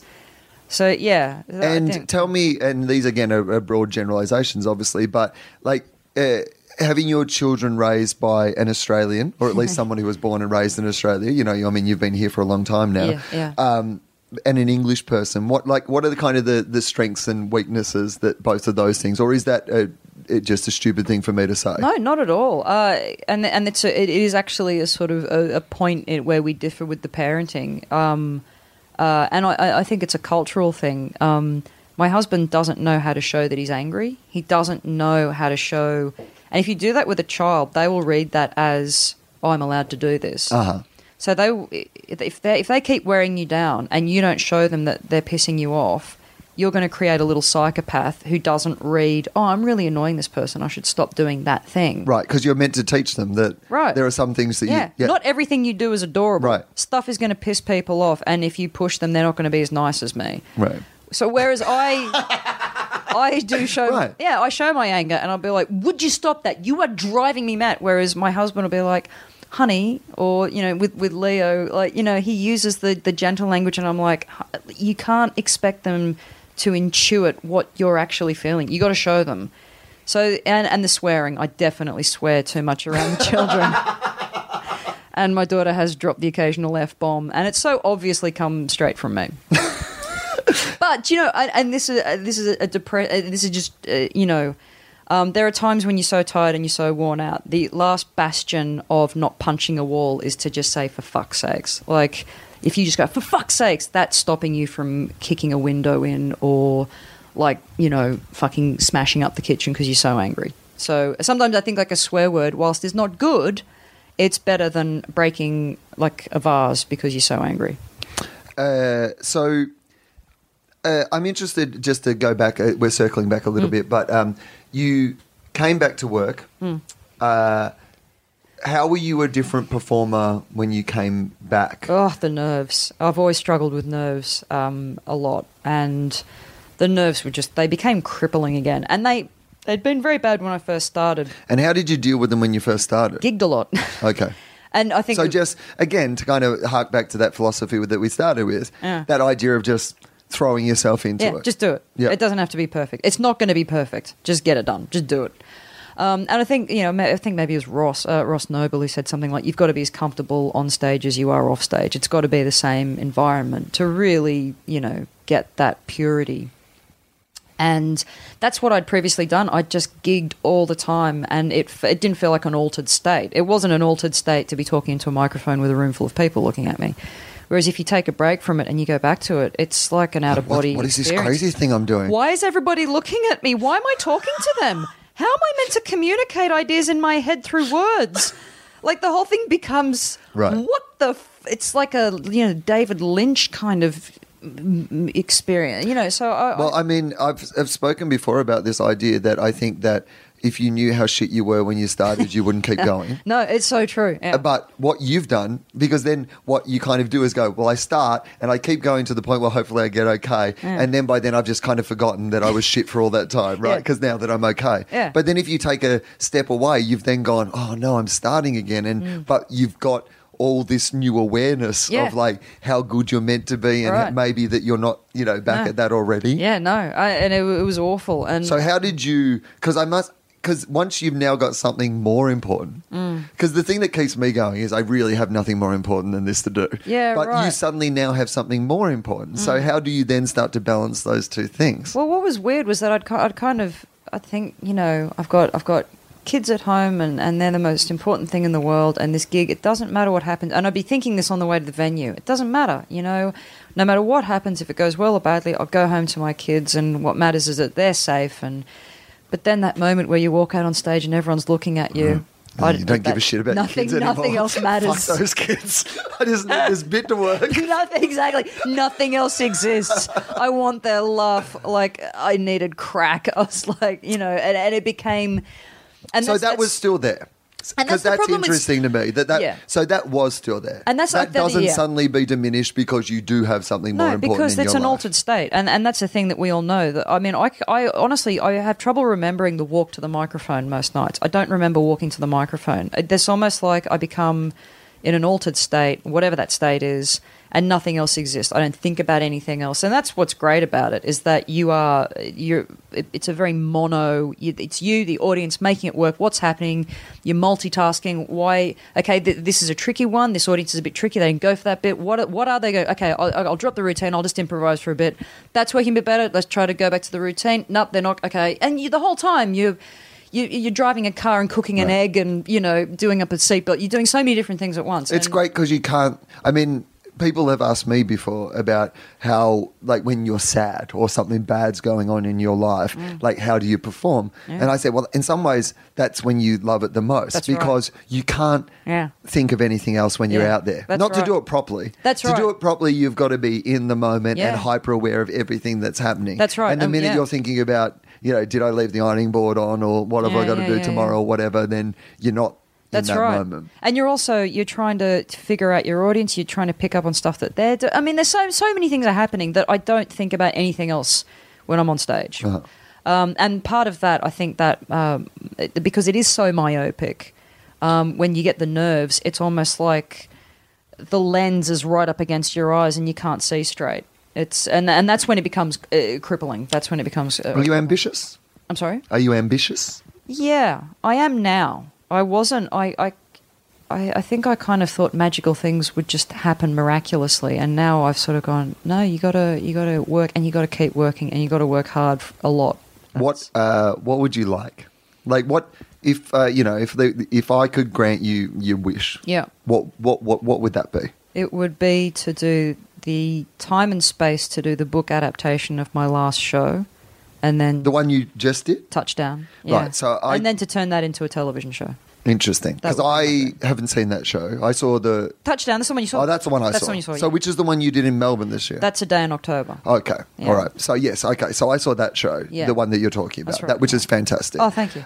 Amy came and saw the new one as well, which she loved as well. Oh, did so, she? Yeah, she Oh, loved it. great, She cool. saw it, I think, in Melbourne. Yeah, Right. So, so that I haven't seen that one yet. Mm. But when you the interesting thing about Touchdown, and I believe about the show that I haven't seen, what was that one called A Day again? in October. A Day in October. Yeah. Is you, and much like myself, there's always kind of a structure or a construct or something that happens at the end that ties it together, or perhaps even more so with you than me. Normally mine's more a tie together, whereas often you have almost like a reveal. Would that be fair to say? Yeah, it's a story, and with a story, shit's got to happen. Right.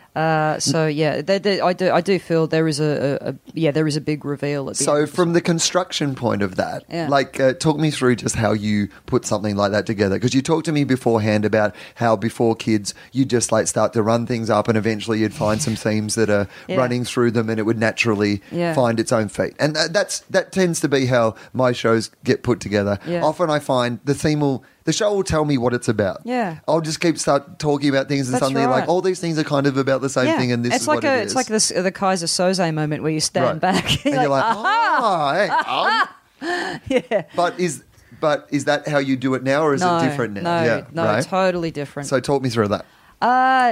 Well, I decided I love telling stories, and I thought, for me, the next natural thing would be to do a 1 hour story. So not a stand-up show that's got a couple of stories in it. This is like a semi-autobiographical but fictional elements, and make it as fictional as you want. Like, you don't have to stick to what happened. You can really... So talk to me about that. Like that idea of, how much as an artist you think that you have permission to stray away from... If it's funny. The truth. Yeah. Is that how you decide? Yeah. I mean, for me, it's got to do what it says on the tin. It's still a comedy show. So a lot of the decisions I make, within reason, have got to be, okay, well, that's a really strong bit, and that feels like that ties into the character. Actually, I'll go back a step. I generally I could say the story in one sentence to you at the beginning. I go, I've got this idea for a story. This is what it is. It's about this and these two people, and then this happens. And anything can happen within that story. I can have as many tangents as I want. I can have as many story events, but that's the one-line pitch. And then for me, it's about... That's an interesting thing. I mean, my last show, Illuminati, which is the special that's out, which people can please buy. Yes. Or if you're in a country where you can't buy it, please steal. Yeah, sure. I don't mind, but if you can buy it, please buy it. Yeah. But the first story in that show, if I was going to give you the one line, it's a story about that time that I saw Matt Damon before a gig, but it turns out that wasn't my story, and I didn't see Matt Damon before the gig. Okay. And it's about that moment where I realised I've been telling a story for 10 years that was not that I did not see. Yeah, right. And so the first 15 minutes is me telling the story of seeing Matt Damon. Yeah. So, of course, every bit of that is made up because it didn't happen. Do you know what I mean? People will still say to me after the show, I know that you didn't see him, but all that other I'm like, well, how can it be? Yeah, right. I did not see him. People want it to be, they always... But it feels true because it's me remembering a story as if I was... Yes. As if it was true. Yes. So I guess that's what it's got to be, right? Yeah. You can't ever tell something that doesn't feel true. That's right. And in order to do it every night, I think there does have to be that truth in it in order to make it interesting and emotional for you every night. You've got to have something invested in the story. But I think also for me, I've got that kind of, I know where the story's going, but my stories are always very much about character. It's about the characters and who are these people? Why are they interesting to me? And when I find why they're interesting, the story takes off. Like, it always starts from a place of, these are just really interesting people who've been thrown in together and, just turning the screw on them as much as I can. There's a great script writing analogy that every story, you take your character, you put them up a tree and you throw rocks at them. And I love it. That's very true of my stories. I take these people and I try to make them drawing on reality but also fiction as well, and turn the screws on them as much as I possibly can. Talk to me about this idea of, is it different from night to night, or do you get to a point with the show where you're pretty much going out there from night to night and replicating? No, I think every show is, it is different because every audience is different. The pace that you do it at, that's a good question. because there are serious moments in Touchdown, and the problem with that, there were certain nights where the laughs would be too big, and I think, that's an interesting idea. The idea that it can be, this is going to go really dark, right? And I feel like, I'm so sorry. I don't want to do this to them because they're loving it, the comedy thing, right. And it's not a happy story. And I'm about to pull the rug up from under these people. And I'd be barreling towards like the 47th minute thinking, hey fellas, I know you think this girl from the Crying Game's really hot, but just all I'm saying is, I know, and I felt that quite acutely, but I think we're all big people, and I think that life isn't just comedy, it's not just drama, it's a combination of the two, and the two can coexist quite comfortably. Okay, let's briefly talk about life as we finish up. Sure. Death, are you aware of it? My grandmother's dying at the moment, and I can't be there, and she's kind of losing consciousness with each day. She's got kidney failure and her lungs are packed. She's 93. Mm-hmm. And it has got to... It's weird how we talk about these things, but I kind of want her to pass now because she's in such a bad way. And the thing that I found really interesting is that as she's shutting down, she's not panicking. She's actually... she's ready. She's actually ready. And she's the last person I would have pegged as having that kind of stoicism at the end. But she's actually like, enough. It's time. It's time. It is, and that's... what about yourself then? How do you feel about that? Has it changed since you've had children? Like your attitude to death? Were you aware of it previously to... Yeah. Obviously everybody is born knowing that we will die, but I think there's a certain... you get the impression that the minute Woody Allen was able to, speak, he started worrying about dying, whereas I think a lot of us, probably don't live with it that present in our life. What's it been for you? I think I used to think about it... in a kind of... I don't know what I used to... I can't remember, which probably suggests I didn't think about it as much as I should have. I don't know if there's a right amount to think about it. Yeah, it seems important enough. But I think my attitude... My attitude's always been it's going to happen regardless of how much I think about it. Yeah, but there will be that moment. There will be that moment. I like to think it'll come as a surprise. If you're lucky. I mean, there is... I don't know. I just... My fear... my only requirement now would be I would be okay with it as long as it's before my children and I get my children to adulthood. Uh-huh. If I had anything happen to me now, and that's the thing, you just go, they're not ready to lose their mum. Whereas I think if they were at least adults, I could just go, it's okay. They're adults and I've got them there. Bit. Yeah, that's right. And for me, that I wouldn't panic about dying. I would panic about them not having a mum. That would be which is why I don't cycle anymore, because you just kind of go, well, if it did, it's too dangerous. And I'd be fine with it. I think. And that's now my attitude to it. It's about the care of my kids. That would be the thing that troubles me. Whereas I think before I was interested in it more from just an artistic perspective. The greatest poems and plays, they always take on death. That it was more of a sort of academic interest. Do you have any theories about? Are you a person who believes that when we die, we die? Do you have any other beliefs about that? I think nobody knows. And and because nobody knows, I think anyone who talks about it with certainty has just got their head up their ass. If you certainly say there is no God and there's no afterlife, and if you say there is a God and there's a heaven, I think you're both equal. How the fuck do you know? What do you know? Right. I mean, it's that theory of, you should surround yourself with people who are asking the questions, but don't surround yourself with people who think they know the answers. Right, exactly, right? Exactly. And I think, and there's also, I know we're all very up on the God delusion now.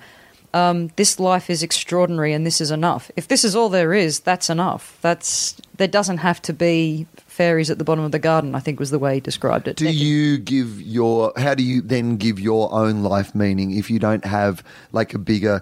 And by the way, I don't have a bit... This is not a how do you give your life meaning question. Yeah. But...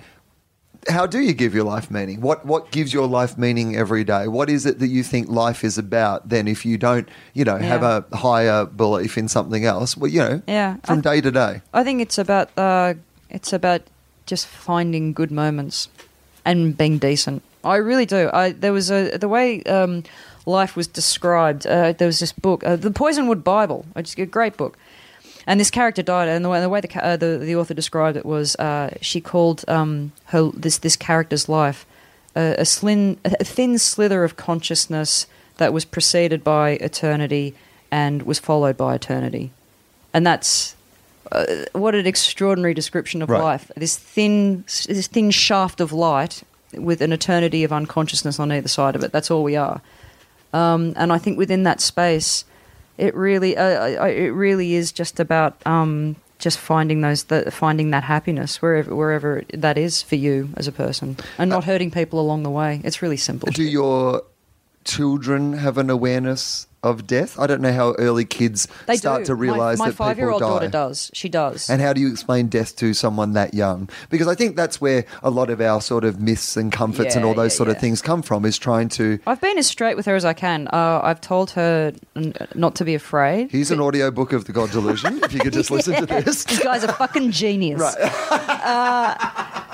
Got some weird attitudes about women and Muslims. Yes, but some weird ideas about rape. But anyway, I think, and I've tried to, and do you know, I think whenever a bit of comedy doesn't work for me, it's because it's not true. And I think it's true of life. Whenever things don't quite work, it's because it's not true. So I've just tried to tell the truth. And the truth for me is death is not a tragedy as long as the person's had a life before it. Right. It's not a tragedy when my 93-year-old grandmother dies. It's a tragedy if a child dies. That's very sad. And no one knows what comes afterwards. So don't worry about it. That's all I can say. Nobody knows what's out there, and it's not sad, and it happens to everything. Right. No one escapes the Axeman. I don't tell her there's an actual Axeman. No. But no one escapes. I said everything that you see, every single thing that you see will die. Every single person that you see is going to die. And it's okay if they everyone you know will die, and you will see them because you see dead people. Anyway, good night. Yeah, no, sweetie. You need the light on? No, you good? All right. Yeah, but yeah, I think happy birthday. And Finn. But no, I think that for me is true. Nobody knows what's out there. It's not sad if the person's had a life. But then there's the thing, she has started saying to me, are you going to die before me? And I'm like, and I try to tell her with certainty, yes, of course, and of course you're going to, and then you kind of go, oh my God, this is I'm going against what I've just said. I am lying. Where you make those assurances because, I mean, I don't know how to tell her anything else. Right. So. There's a certain point where maybe it's better probably to... Yeah, you can... Okay, so a couple of quick things and then I'll let you get back to your family. Thanks. But how do you feel about regrets? Are you a person who lives with regrets, or are you a person who kind of is like, everything that I've been, good or bad, has made me who I am and I just have to deal with that? Yeah, I'm trying to learn I do have regrets. I'm trying to learn from them. And one of those... You don't need to... Oh, well, go on. Yeah. No, I think for me, one of those regrets has been that I didn't run with enough things. I didn't say yes to enough stuff because I thought I couldn't do it. Uh-huh. And I just have to... I've now just kind of gone, just do it. Just go. Just say yes to as many things and it will be okay. And if it's not okay, no one gives a shit. No one gives a shit. And I think so much of that held me back was this, I can't do this, I'm not going to, and now I just kind of think, I'm sick, I'm actually sick of that. And so I feel like maybe it's a good thing. I have actually learnt to maybe try to lighten up a little bit. Well, I think maybe that idea of that how important failure is. Yeah. Like, I often think about it with people who've not experienced failure. The first time they do, it almost destroys them. Yes. To talk about comedy, the thing that when a new comedian will ask me for advice, I always hesitate a little. Not that I don't want to help or give advice or whatever, but I know that everybody's journey is going to be different. But the one bit of advice I know is true is get comfortable with failing as quickly as possible. Yeah. Because that will be the one thing that helps you grow. Yes. Because basically all the things that stop you from growing as an artist or taking risks or, like you say, saying yes to things are normally that fear of like, it will take me outside my comfort zone and I might fail and failing will be terrible and I'll never get to do comedy again because everyone will hear about it. But what you realise is that everybody fails. That's just like right. everybody dies on stage as well. And Yeah. the great thing about comedy is that like you get up there and do it again, or to take that opportunity again. And also, I think that richness of character, like there was a really great thing that I saw. It was Joan Rivers' acceptance speech for an Emmy that she won, like it was in the 80s. Uh-huh. And she'd had a really rough patch professionally. She'd had her show cancelled. I think Johnny Carson had blackballed her. Right, from The Tonight Show. Right. Yep. And she'd Destroyed her. Like, that was, if you've seen A Piece of Work, which Yeah. is her documentary, which I highly recommend to Wow, no, I everybody. haven't. Yeah, right. Have you not seen it? I haven't, no. I haven't seen anything. No, but this is, Yeah. I mean, this is, particularly if you're a fan. Yes, I it's am. a Yeah. vital, like, Right. you will love it. Yes. Like, it's, because it's only, I mean, a few years before she died, it's her Yeah. back at a kind of peak, Yeah, but yeah. as an insight into a person, as a comedian, Yeah. into a life, Yeah. but also just as a, to this, like, right till the end. Yeah. Like, there's this joke she does in it where Michelle Obama's, like, been, Obama's been elected and got Michelle Obama. And she does this joke about, like, we had Jackie O and now we've got Blackie O. And I'm like, that's still as edgy Yeah. and funny, like, joke Yeah. as. But the whole thing is wonderful. There's a Yeah. moment in a gig where somebody gets offended at a piece of material she does, and she Yeah. kind of turns on them and is like, but you laughed at all these other things that Yeah. I was. It's a wonderful piece of work. Wow. And it'll terrify you as well. Yeah. Like the nightmare she has looking at her diary when it's not full. And all those. Like, I mean, to be that successful and that established, and to still have all those fears and Yeah. like whatever. Yeah. But I think you would love it. I think you would love it. If you do, after we'll look at it, it's her acceptance speech. So she got this, I think it was a daytime chat show off the back of having her show cancelled. Oh. And she wins an Emmy for it, and she talks about, the thing that happened after Carson losing a show. She went bankrupt. She declared herself bankrupt, and then her husband committed suicide. Yeah. And she talks about, and at the end of her speech is amazing because she said, my husband always said to me, you can always turn it around. There's always a second chance to turn things around. And she finishes by saying, if only he'd remembered that on that night. Right. And Wow.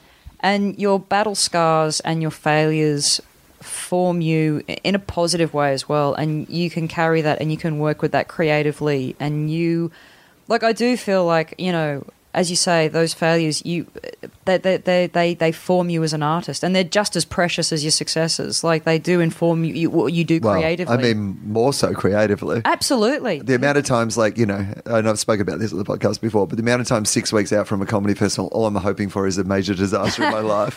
Yeah, anything. Anything, please. I Yeah. hope this plane crashes. I know the rest of you think that's terrible, but Yeah. I need a new We hour. need something to happen here. Okay. Yeah. I want to finish up, but I want to ask you one more thing. If you had an opportunity to do one thing over, Yep.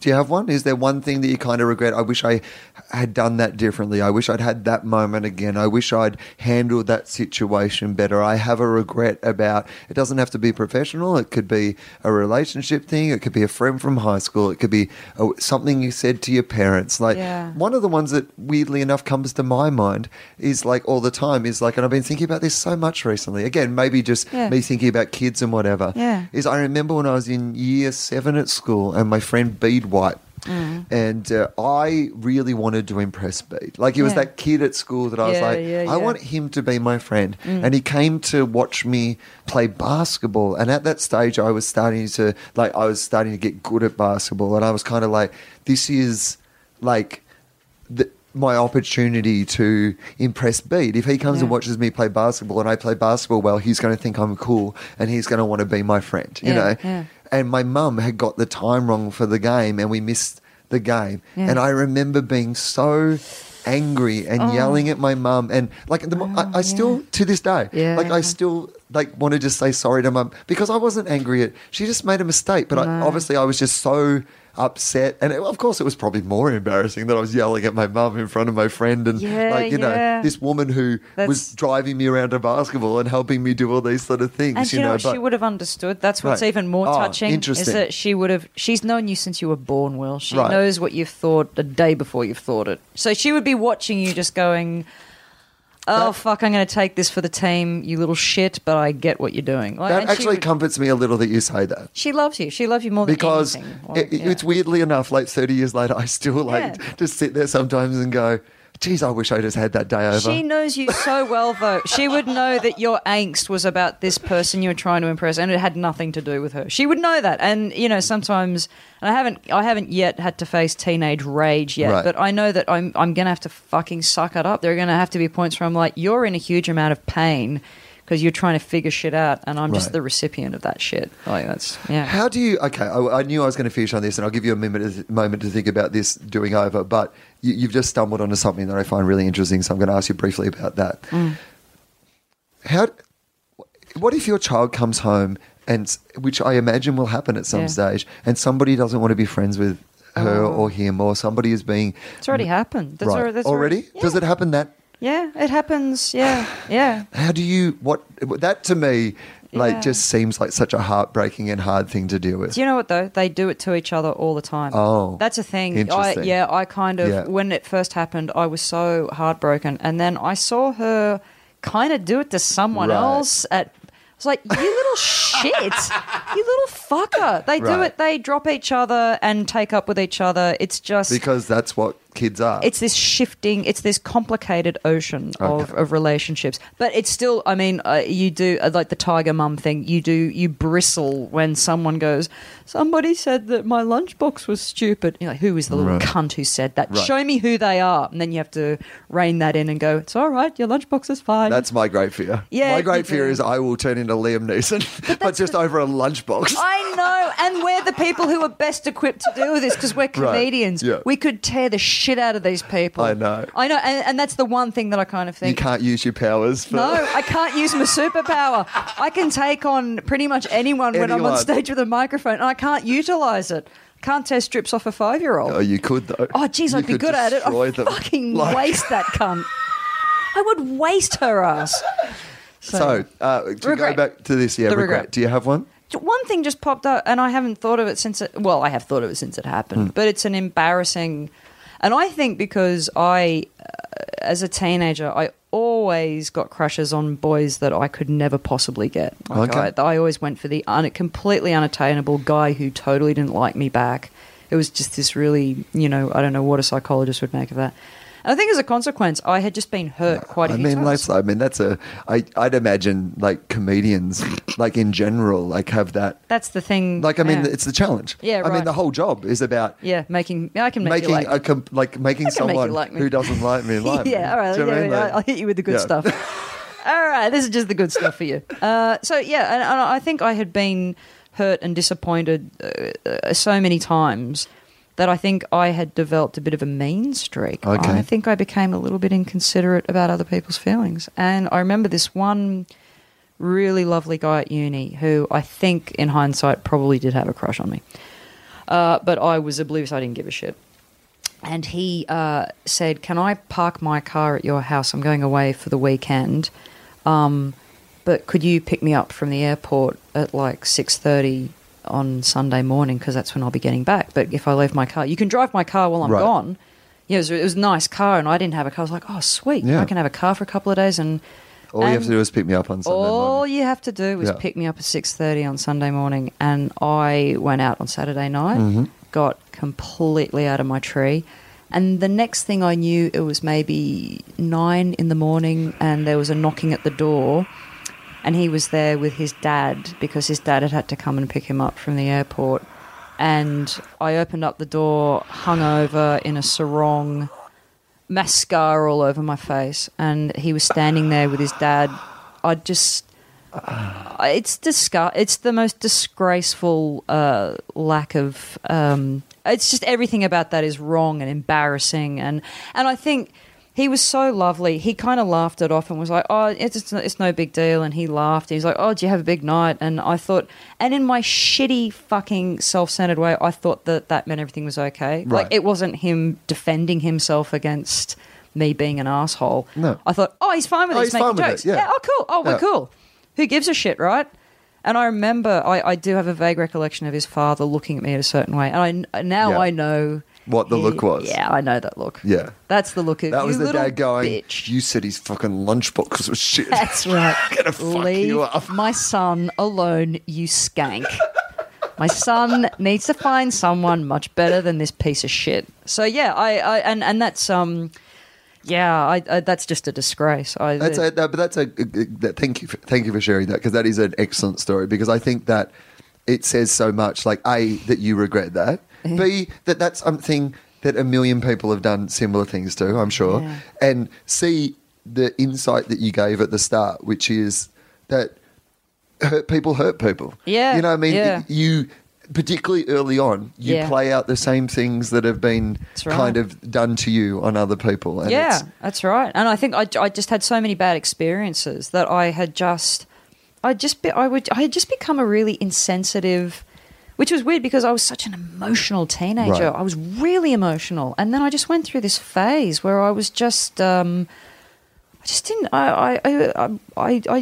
lost all power of empathy. I just did not give a shit. It was the worst behaviour of my life. Not. But I also think that that's a really interesting insight, and it's something that more broadly we could remember. We think about it a lot. I mean, just yesterday I was posting something about Australia's treatment of asylum seekers on my Facebook page, and the most horrible thing about that is that there are people who will write things underneath that. Most people, like, who follow me or follow me on, but Facebook gets passed around a bit, so you suddenly have people who are a little bit external who will add horrible opinions to the bottom. And I was just trying to have a discussion with somebody about the idea that if we are mean to people, if we alienate groups in our society. I mean, the best way for us to fight terrorism in Australia is not to alienate everyone who's like a Muslim and make the communities more fearful and feel prejudice against. It's to include people. Yes, that's right. And to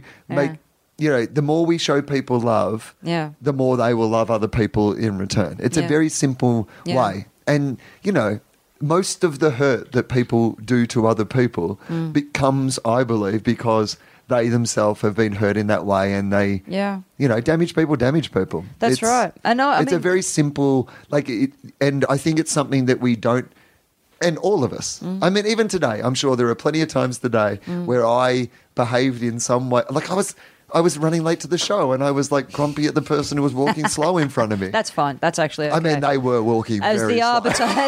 As someone who doesn't like slow walkers, that's an unassailable position. Anyway, look, I could talk to you for hours, but I really need to let you go. Sarah Kendall, are you going to Edinburgh to do the festival? I am. I'll be doing a day in October. And where is that on it? The Pleasance? No. It's going to be George Square Assembly on George Square Gardens. Oh, okay. The Assembly on George Square Gardens. I think that's what it's called. I should know that. Okay. I should know that. 6:45. Where can people find out if they want to know about Sarah Kendall? Where's the best Sarah Kendall place for people Probably to? Twitter. I'm not on Facebook. And what are you at? Sarah Kendall? I am Sarah_Kendall. Was there already a Sarah Kendall?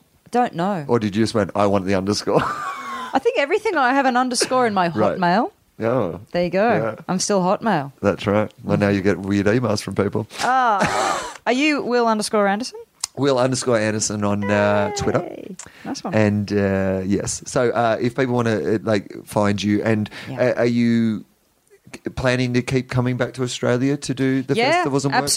Absolutely. I mean, I every time I go back, I'm like, Dan, this is a great place to live. This is really, And do you ever consider that might be a thing that you do? That would be part of my dream of turning my that show into a book. If I could get that off the ground, I could do that anywhere in the world. That would be, amazing. But Well, Sarah, it has been an absolute pleasure. Thank you so much for This doing the has been podcast. so lovely. Thank you. It's been great. Yeah, thanks, everyone, for listening. Hey, I'm just going to do a couple of quick plugs as well. My Free Will tour is nearly finished. By the time you hear this, I might have a couple of nights left in London. So if you want to come and see me at the Soho Theatre, you can do that. After that, I'm going to do the show at the Nerd Melt Theatre in Los Angeles on July the 11th, and at the Montreal Just for Laughs Festival. On the 26th of July is my solo show. I'm doing other gigs that week, but please come and see Free Will, the solo show, on the 26th of July. Then it's also on sale at the Enmore in Sydney and the PCEC in Perth with Justin Hamilton, and that's the end of the tour. So please come out and see those shows. That'd be really great. And if you like the podcast, make sure you rate it on iTunes or wherever you listen to it. Sarah Kendall, it's been a pleasure. Thank you so much. Thanks, Will. Thank you.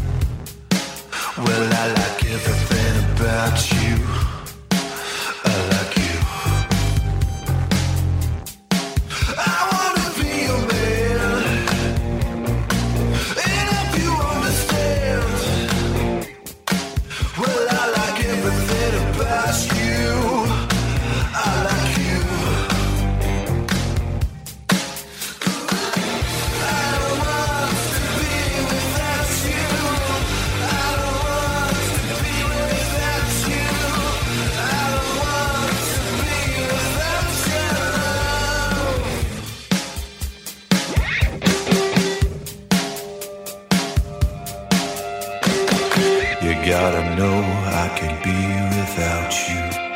You gotta know I can't live without you.